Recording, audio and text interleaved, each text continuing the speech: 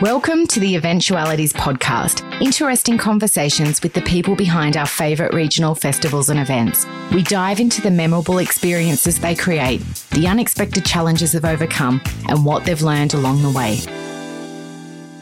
The town of Deniliquin is located on the edge of the outback along the beautiful Edward River in regional New South Wales, with a population close to 7,000. It lays claim to being the ute capital of the world. On the last weekend of September each year, around 20,000 people gather to celebrate the Denny Ute Muster. The Muster has become a nationally recognised event that provides the ultimate Australian experience. It's even been featured on the front page of the New York Times International edition. It's my pleasure to welcome Vicky Lowry, General Manager of the Denny Ute Muster, to the podcast. This is Vicky's 7th year at the Denny Ute Muster, 3 as Finance Manager and her 4th as General Manager. Prior to the Denny Ute Muster, Vicky was employed for 16 years with the Department of Education in finance and admin, as well as a teacher with an arts degree, majoring in fine arts and visual culture. Vicky has attended all 4 regional event conferences, has been a presenter on numerous topics, and is an all-round strong supporter of regional events. Vicky's time as General Manager has seen her make some extremely innovative and positive changes to the business, which we will hear about soon. Welcome, Vicky. Thanks, Belinda. So we're sitting here in the Denny Ute Muster office in Deniliquin in the middle of town, and hopefully in a couple of weeks you guys are going to move out to the Ute Muster site for your brand new museum. So it's pretty remarkable to think how far the Ute Muster has come. What do you think the original founders would think of where you are right now? Oh, look, many of those original founders are still part of this muster, either as volunteers in community groups.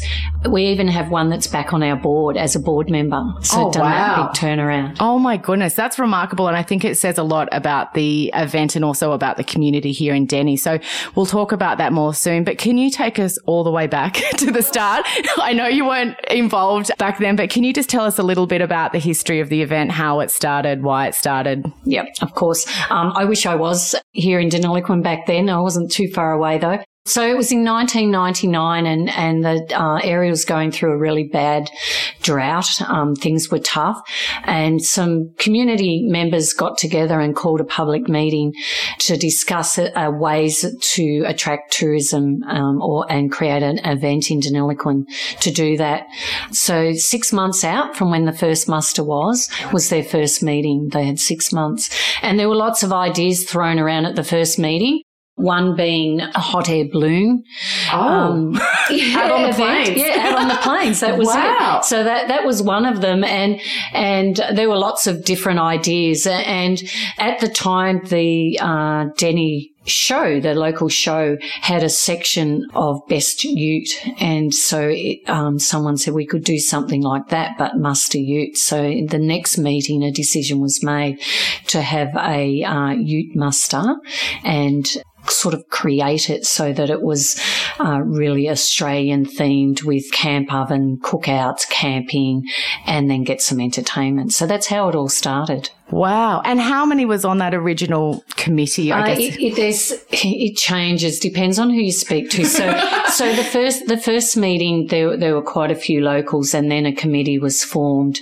There were members that worked at the local council, and there's so many funny stories, but how the council, unbeknown to them, not only gave a few $1,000s cash, but also supplied all the photocopy paper I love it. and using the fax, because there was lots of backwards and forwards to Guinness World Record overseas. So faxes during the 90s. You've got to think, and it's hard to believe it, even though it was only 22 years ago, that, you know, there were no mobile phones and the email wasn't like it is now. And so right. we're relying on faxes and phone calls and A4 yellow paper seems to, as we're going through the history boxes for the museum, everything was on yellow A4 photocopied paper. I love it. Tickets included. Oh, wow. So from that initial event, had they decided they wanted to break a record then, or did that come down the track? When they spoke to Guinness World Record overseas in England, it was really hard for them to make them understand what a ute was, because they didn't know what a ute was. So they had to fax a picture over to them. So there was no such thing as a ute record, but there was a vehicle one. So what they wanted them to do was to have them parade one after the other with so many metres between each one. And then the weekend of the muster, when so many vehicles turned up, their count was just under 3,000, and they didn't expect that, and 5,000 people. The town just didn't expect that. There was no way known they could line these utes up and get a record that way. That they would have gone through the town multiple times. And as it was, everyone coming had locked the town up as it was. So what they did was they got these utes in a paddock in make, model, and had them all in lines in their makes and their years and their models, and they counted them that way at just under 3,000.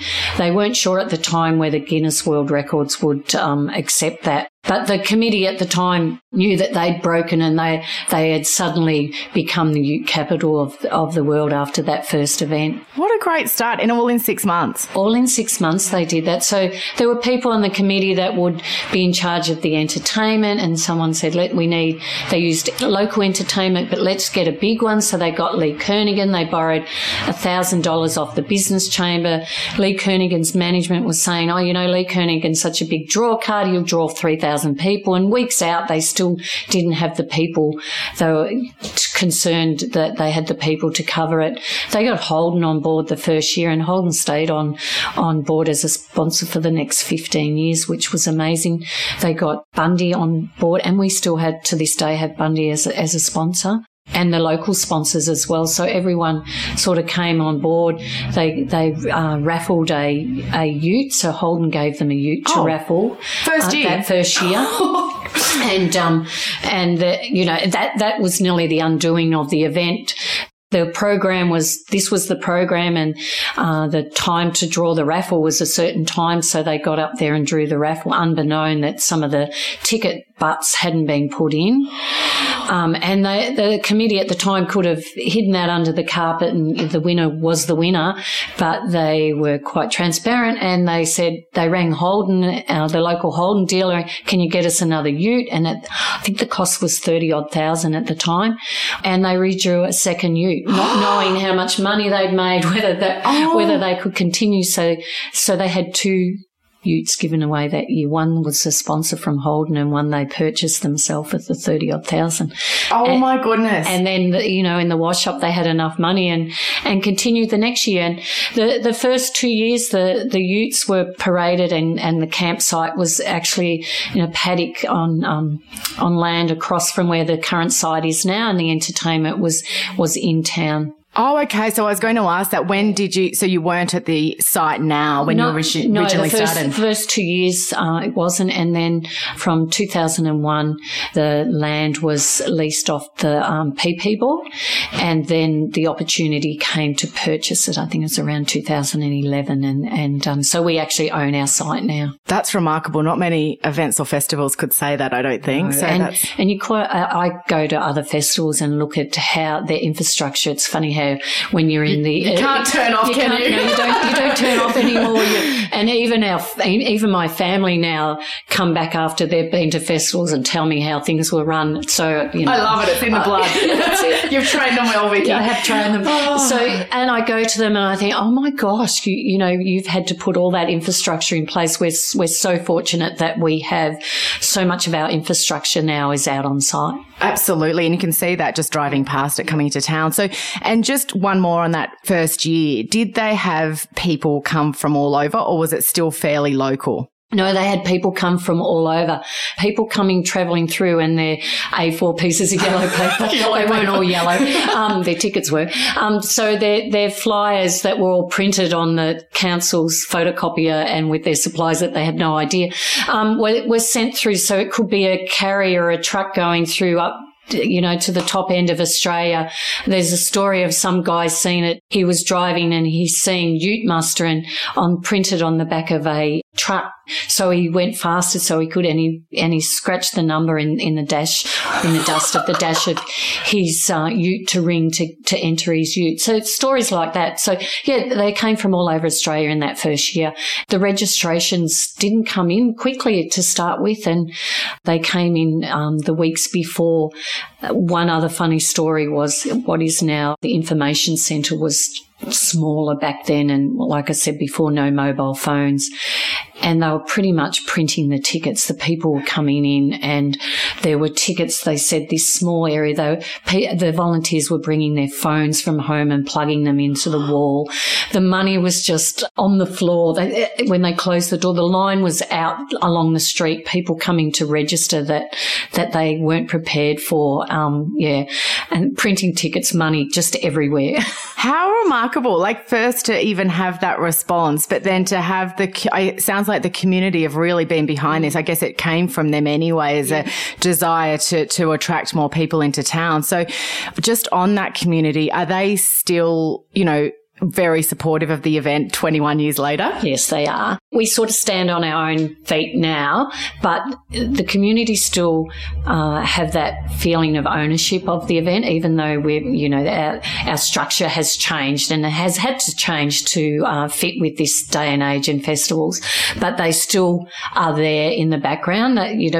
We may not ask for their help as much as we used to, but 2016, and will probably come up quite a bit, the wet year as we know it, is the year that we really relied on our community. It was so wet that year that how we even had that event happen was amazing. But, we needed help. We put out a message weeks before. We needed drains built. We need shovels. We needed stuff cleared. They just turned up. And then over the event, to get our patrons in, to get our patrons out, all these tractors came, and, we can talk about risk there as well. We could speak the whole podcast talking about risk, I think. And then, at the Ops Centre and suddenly volunteer and community roles change. People come up and, can you drive a tractor? Right, you go and hop on that tractor. Can you, no checking if they can. And my husband tells a story of that was most of his weekend was dragging people out through the mud and the big tractor tyres, and he said so people were then, that was a dry bit and they were walking in that, and I'm the horror stories I'm hearing now. You're hearing. Well, I came that year, the 2016 year, and I can vouch for the weather. Was even getting here from Wagga Wagga was quite an adventure in itself. We bought the last pair of gumboots, I think, in Wagga, my husband and I, and then we got here and I'm actually glad we got to experience it like that because, I think it was quite unique in itself. But my goodness, what you guys could still deliver under those circumstances was remarkable. And you could see the tractors were there. Like you could see the community just, everyone pitching in. We had Keith Urban. We had to make it work. And that I forgot about that. And that was, we'd had a couple of really bad years cash-wise. So he was our ticket out. And had we not had him and that wet year, that's another pretty much closed the door. Wow. Would have been, we were nearly at that level. But, that was our turnaround. So we had to make that work, and we did. And, the patrons could not thank our community enough. Yeah. And they could see the community getting in there. You could see it. People just turning up to help wherever they could. And the patrons themselves was probably one of the years with the least amount of complaints. Everyone understood it. I was, it was midnight one of the nights, and I was dropping one of our volunteers back to their car, an older volunteer that's done it since day one. And I was coming back through as the festival arena gates were closed, and here's a lady, my age group, and I had to look twice. She had her leopard skin pants on, didn't quite fit our demographic. She was covered in mud, and she had the biggest smile on her face. I'm thinking, I'm a bit over this mud. I don't think I would be. She was ready to keep going. No, she was one of the ones in the mud. And my goodness. They just loved it. Wow. Well, I guess with that weather, it also brought the rain, didn't it? Yes. Which helped when so much of the state was in drought at that time. And the winds, we had so many community people and volunteers and businesses come out to get that site ready. There were extra pumps put in and drains put in. And then on the Wednesday, the place looked the best it looked. It was green. We'd already stopped looking at ticket sales. Usually that sort of takes over my life. That last month you're looking at ticket sales. They pretty much had stopped, because even though we weren't flooded, people were seeing in the media that there were floods in New South Wales and roads were cut. Well, that wasn't us, but our ticket sales had stopped. But so we were looking at the radar and we were looking at the weather, and there were these two big clouds coming, and had they hit, we perhaps wouldn't have. It could have been much worse than what it was. But on the Wednesday, we're thinking we might get through this, and then they sort of just hit just on the outskirts, which is lucky, because there were some parts of the weekend that there wasn't rain. I think the worst was when Keith Urban was up playing. When he was playing. and he could have well and truly walked away, as a lot of artists would. The rain was just going straight into him. Got amazing images of it. He was amazing. He kept playing, as it did all our artists. And you know what? No, everyone just looked like they were having the best time. Weather aside, I think it kind of added to the atmosphere, and I think everything that was going on externally as well. So, no, that was great. And I guess on that community, you also engage a lot of community groups to assist, and I feel like that's probably been something that's woven through the festival from, the initial year. Yeah. So can you just tell us a little bit about that, and I guess what the Ute Master in turn means for those community groups? Yep. So we have our volunteers, and we call those community groups volunteers as well. We've got volunteers that have come from day one, and they volunteer throughout the year, not just over the weekend. And then we have community groups. It's usually around 20 to 25 community groups a year, and they're all local within the community. And they use their members, so their members become the volunteers within that community groups, and they do certain areas. So we have two of the football clubs that run two of the bars, and they've done that since day one, since we've introduced this. And that's their role. So they know their role. For each community member within their group, we pay that community group a figure per hour that they volunteer. So for every member of their community that comes out and volunteers, we donate back to them a sum per hour for that. That's amazing. So for some of those groups, all those organisations, that is, it beats a Bunnings sausage sizzle. Yes, let's just say that. Exactly. It's huge for them. And we don't mind if they're a community group, as like the football clubs are our biggest ones. We don't mind if they're a big group or they're a group of 5. We have had for many years the Golpa preschool, and the parents manned one of the gates, and it would be half a dozen people. Wow. But for them, that's a way to raise money. Absolutely. So it's really a win-win, isn't it? It's great for the festival to have the community on board, but great for these community groups to be able to benefit from such an amazing event and be their major fundraiser for the year. And then we have the tennis club, who have a trade stand, and they sell souvlakis. Last year was their biggest year. We have the high school P&C, who come and do the breathalyzer for a gold coin donation. They made enough money last year to put every year 10 through driver ed. So wow, that's amazing. And Rotary, who used to do our traffic, some of them have aged. They've been with us for day one. So we thought, how can we involve them still so that they can make some money? So we introduced now that we open our gates a day earlier, so our patrons can come in and camp that day before our festival gates open. So Rotary now come in and do catering in the Ute paddock. Great. Oh, that's amazing. So, and I guess managing, so I've read somewhere that it's up to 1,200 volunteers you have. Is that correct? Up to 1,000. If you add, then there's the volunteers. That could be a friend of a friend. They just are there every year helping with the setup, from putting the scrim up and doing weeds and cleaning and making the site look amazing. And then there's the volunteers. You would have met one as you walk through today that comes throughout the year and helps in the office. We've got 1,000 on our database. That is so remarkable. And are they mainly from Deniliquin, or yes, you know, with a population of 7,000 to have that many. Yeah. So I guess with the volunteers and in terms of your management of them, so, you know, for example, if you've got the football club coming in running the bars, do you then do individual inductions with each group? Is that like, do you have a volunteer? We'll talk about your staffing and things later, but how is that managed, I guess? So it's a huge area to manage. And when I first started here, that was one of my roles. And it's really time consuming, as you could imagine, to manage 1,000 people. With the community groups, because they're in different areas, so one lot do traffic, then we've got 2 that do bars. We have our cash up areas with our RFID, so we have another group there. We've got another bar that another group do. You know, so there's multiple different areas. So they had training in that area. When we went to RFID, they had training, and anyone that has anything to do with a scanner or a wristband, they're split in their different areas. So some may be cash, some may be scanning in. They do training with the RFID provider leading up to it. There's also, we have a program, a volunteer program. So every volunteer has to be registered on that program, and there's an induction online as well. Wow. And have you created all that yourselves as the Ute Muster, or you've done it in? It's changed over the years. It's interesting.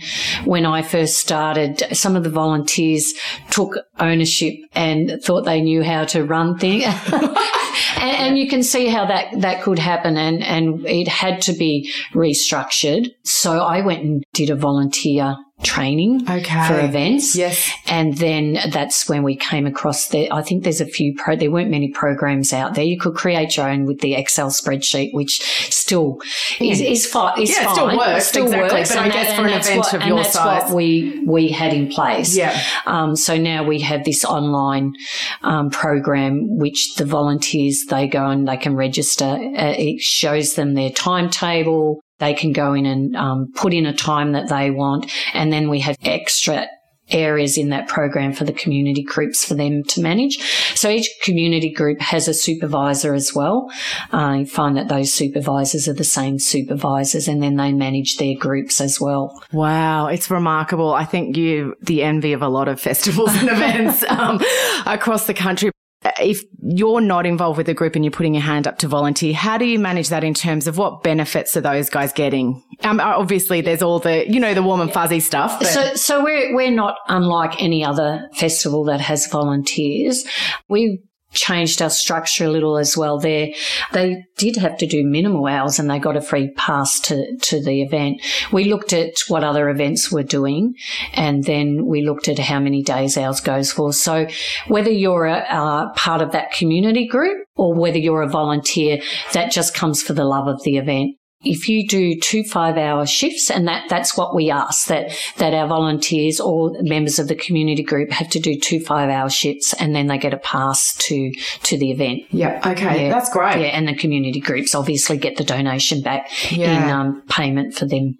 Amazing. That's really great. So let's move on. You mentioned that obviously over the 21 years things have changed, and in terms of governance, you know, and the structure. So how is the Denny Ute Muster set up now? Are you a company? Yep. So we're a company not limited by guarantees. So we have a board of 6. They're a volunteer board. We're not on the register for not-for-profit, but we are not-for-profit. So any funds that are made from the festival go back into the community and into the festival. So no money made is paid to a director. Directors. Yep. Yeah, they're all volunteer. And our 6 volunteer directors are amazing. Over the muster, they all have a role. They're not just there to attend and enjoy it. They work. They work their butts off. Yeah. That's amazing. And to have someone who was initially on that board back again, like that. Yes, wow. It's a credit to everyone, I think, that they're doing that. And what's their term? Is it a 3-year term? So it's a 3-year term, and we rotate every 2 years. So every year there's 2 come on and 2 Oh, go. fantastic. So you've got that succession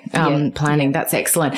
And then in terms of your actual staff, so the day-to-day team, can you tell us a bit about who you've got on board at the moment? Yeah. So there's myself, and I'm here full-time. 7 days a week. 7 days a week, yeah. It's funny the comments you get, oh, what do you do all year? Oh, my goodness. Yeah, it's quite funny. Yeah. So there's myself who's permanent 5 days a week, 7 on call all the time. But anyone in events understands that. We have a marketing media coordinator who's permanent 5 days a week. Sorry, I shouldn't have said that. 5 days a week. And around the grounds coordinator is here permanent 5 days a week. So there's 3 of us that are permanent all year round. Then we've got a admin merch. She's here 4 days a week, but not full days. So she's permanent part-time. Okay. And finance and admin is 3 days part-time as well. Wow. And then leading up the month before the muster, the 2 part-timers are here 5 days a week, and we put on a casual. Yeah, that's great. So, and those people are all live locally? All local. Yeah. All local. And you can see the difference by local. Some of those girls have grown up here in Denny, families here in Denny, attended when they were first kids, were volunteers. So they're passionate about the event, and it makes a huge difference. It absolutely would. And you see, I know some of the stuff you've had previously maybe grew up here, went away for uni and a bit of, experience there, and then they've come back. So for you, that's amazing as well, because they've got that experience growing up with it, but they've also been away and have got that professional experience as well. So it's amazing that you can attract that caliber of employee. Yeah, so Julia, who does our marketing media, went to Melbourne, went to uni, studied marketing, and has come back home to work. And we have a lot of placement students from uni doing events, and they're local. And I've asked the high school, do you have do you have the statistics? And I'm sure it's because they've grown up with this event that's the reason that they've gone ahead and studied what they've done. Yeah. That's so amazing. Events. So what year did they start putting on paid staff? I think it was, look, and I don't have an exact year, but it was only 2 or 3 years in. Isn't that amazing? Most events, maybe get to the 10-year mark and think the volunteers are burnt out and it's time, but to do it that quickly. It was earlier, and I don't know the exact year, only going back looking through the history, it was earlier on in the event. It was big from the start. That first year they had 5,000 people attend. So, to get 5,000 people now to attend your first ever event is, it's tougher now than it was now. It's tougher to get people to attend because there's so many events. Not at the moment, of course, but there's so many. You could go to something every weekend if you could afford it and you had the time. Yeah. Whereas that wasn't the case back then. And sponsorship now is a tough gig to. Absolutely. Whereas back then sponsorship was different. Companies seen sponsorship differently to the way they do now. It's a business. It is. And my goodness, those examples you gave us to have 2 utes. I know they bought one, but in the first year, it's like, wow. And to keep those sponsors for all that, we've got many of our local sponsors and some of our Bundy Rum. Yeah, the national ones, to still have them from day one. Well, let's talk a little bit about that, so your sponsorships and partnerships. So is that part of your remit as GM of the event to look after those? That comes under you? With one of the other staff members to look after those. And look, it's changed. It's no more. We went to a course and they said, oh, you just, you go through the phone book or you find, well, no, you don't. You have to have a contact. This is my view of it. Unless you have someone who knows someone, it's really hard just to ring a company now cold call and want to speak to someone at the top that can make those decisions.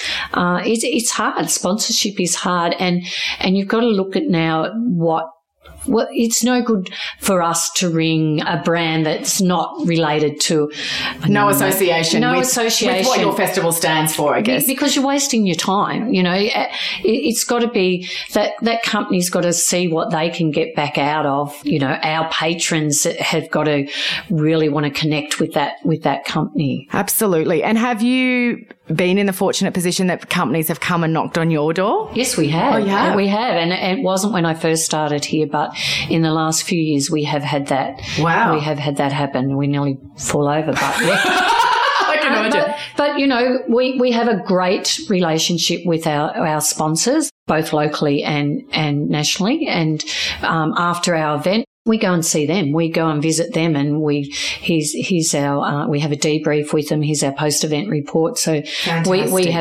usually tie it in with, could be an awards that's in Sydney or something around that time, because they're usually after our event, and that week we might go to Brisbane, Melbourne, Sydney, and we do the lot all at once, and we go to them. That's amazing. And do the partners, obviously they'll have presence at the event, but are you actually getting the people from those corporates coming in as guests? Like, do they get to come and experience it? Yeah, they do get to come and experience. Great. And they need to experience what it is. Yeah. I agree. Yeah. You have to. If you haven't done it, you have to come. You have to do it at least once. Yeah. You did mention sponsorship in the last few years in particular, I found has just been extremely difficult. So you're lucky that you've got, well, not lucky because you've worked hard to get those sponsors that you've sustained for a number of years. But if you were to go out, let's talk pre-COVID, but if you were to go out and there was someone in particular, a company you wanted to approach, how would you go about doing that?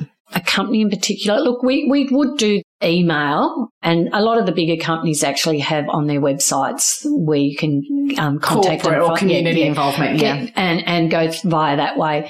But the best way is to find someone who knows someone within that company and get you that contact. Yep. Otherwise, you can just be chasing people down for a very long time. Yeah. And put that proposal together and put it in a way that it's not 20 pages long, because they're not going to, you have to imagine how many of those would they get. It's really got to pack a lot in a couple of pages. Out. Yes. Yeah, absolutely. Yep. And look, we'll talk about 2020 and what's happened this year, shortly, but how do you think, you've obviously kept in close communication this year with your sponsors, and have you had a, positive, I guess, response from them for their 2021 event and moving forward? Have they all been on board? They have all been on board. And look, and you have to think that they're doing it tough too. It's not just us. And no one knows what's going to happen, do we? We all talk about... Have our own crystal balls.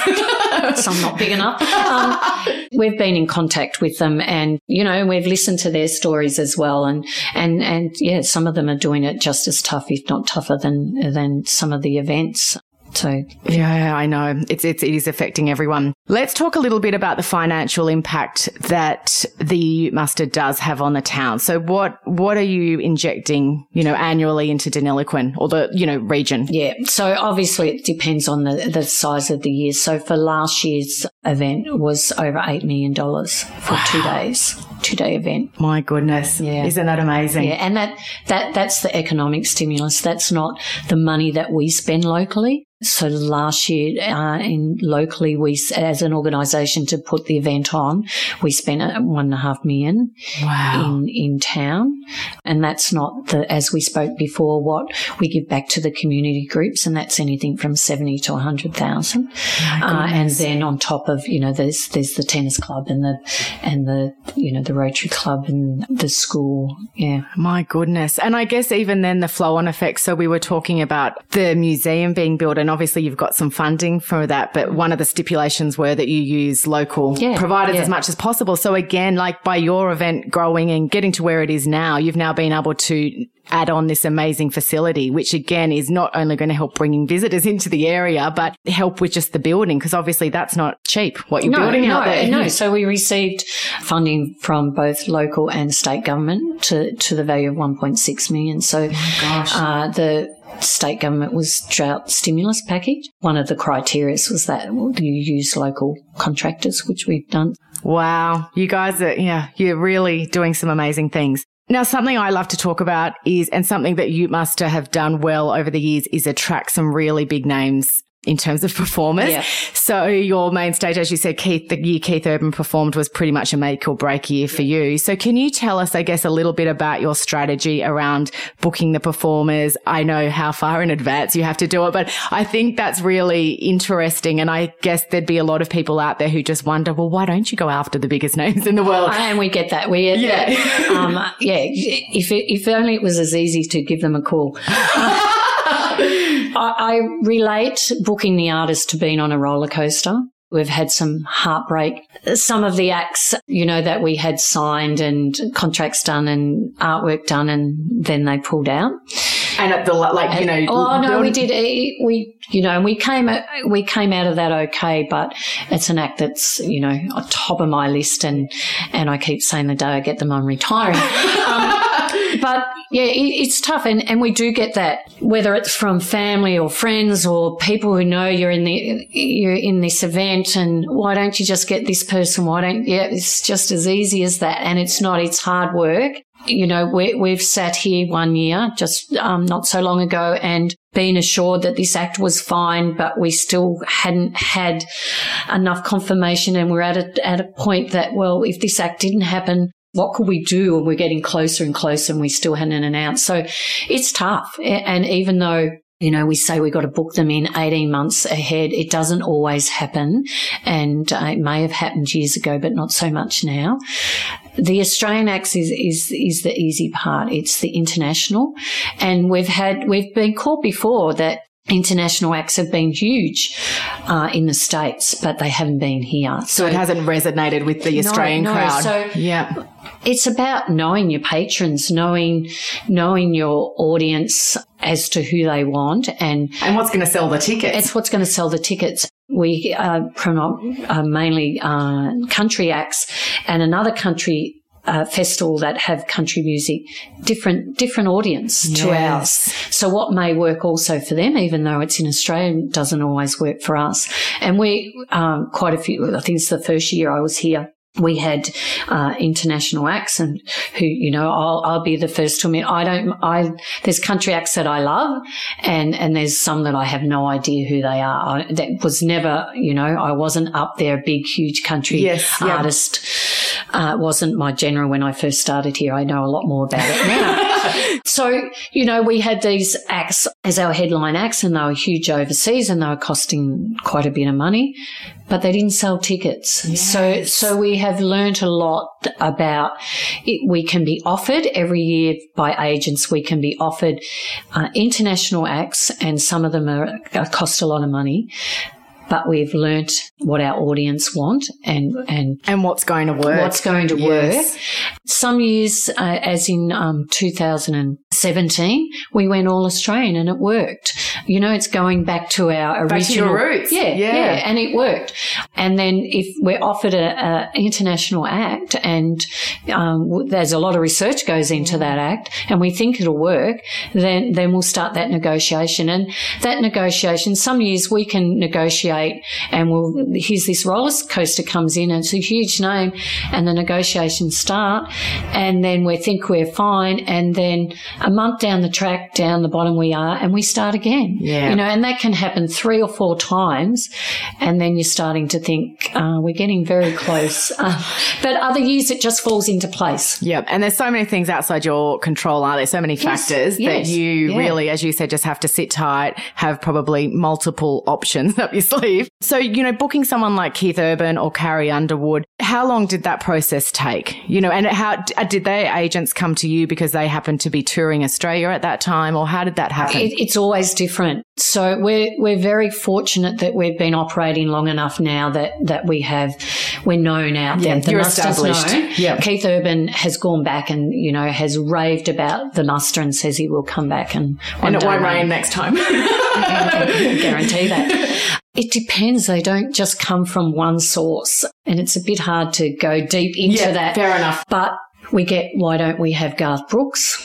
Why don't we have, you know, the top of... Oh, yes. Why don't we have these really big acts, and why don't you get them just for the muster? Well, we couldn't afford it. We could not afford it. So when you take them as part of a tour, Keith wasn't part of the tour. He was here to perform at the NRL. That's right, the grand final. And then he came back and toured in December.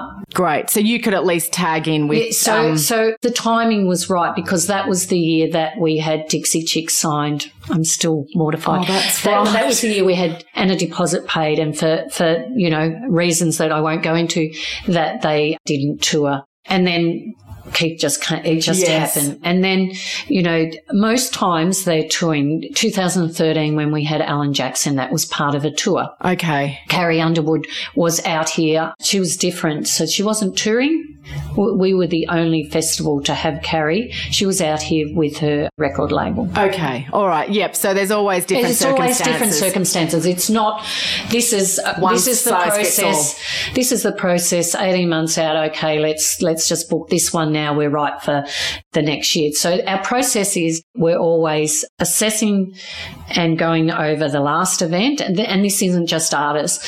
We're working on the current year and then we're planning for the next. So it's actually a 3-year process, and in that is everything. So artists being part of that, and it doesn't always work out that 18 months. Sometimes it does, sometimes it doesn't. Yeah, absolutely. Yeah, it is.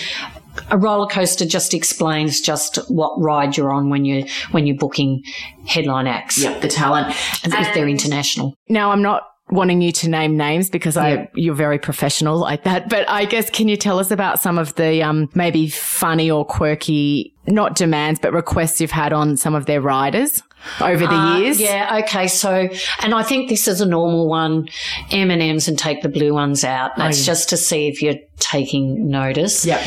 The international ones have some funny things that you just can't get here, certain type of fish or certain type of cigarettes, and we don't do cigarettes. No.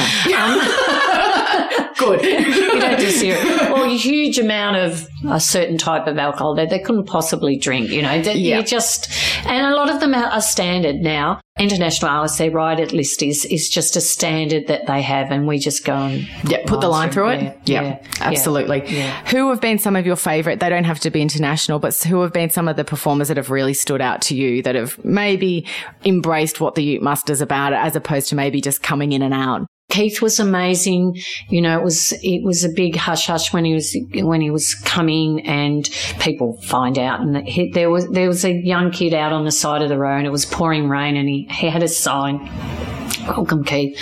Keith got them to pull over and took a selfie with him. He gave away a hat, you know, things like that. Last year, Tim McGraw, when the crowd started singing one of his songs, and we could see he said, "This is amazing." To see things like that. Yeah, absolutely. Isn't that great? Yeah. And to have, I guess when you said Keith going back and raving, you know, they're being raving fans in themselves, that's, you know, only going to help elevate your event. And then there was Carrie, that my husband was, he usually gets the job of, if we're stuck going chaperoning.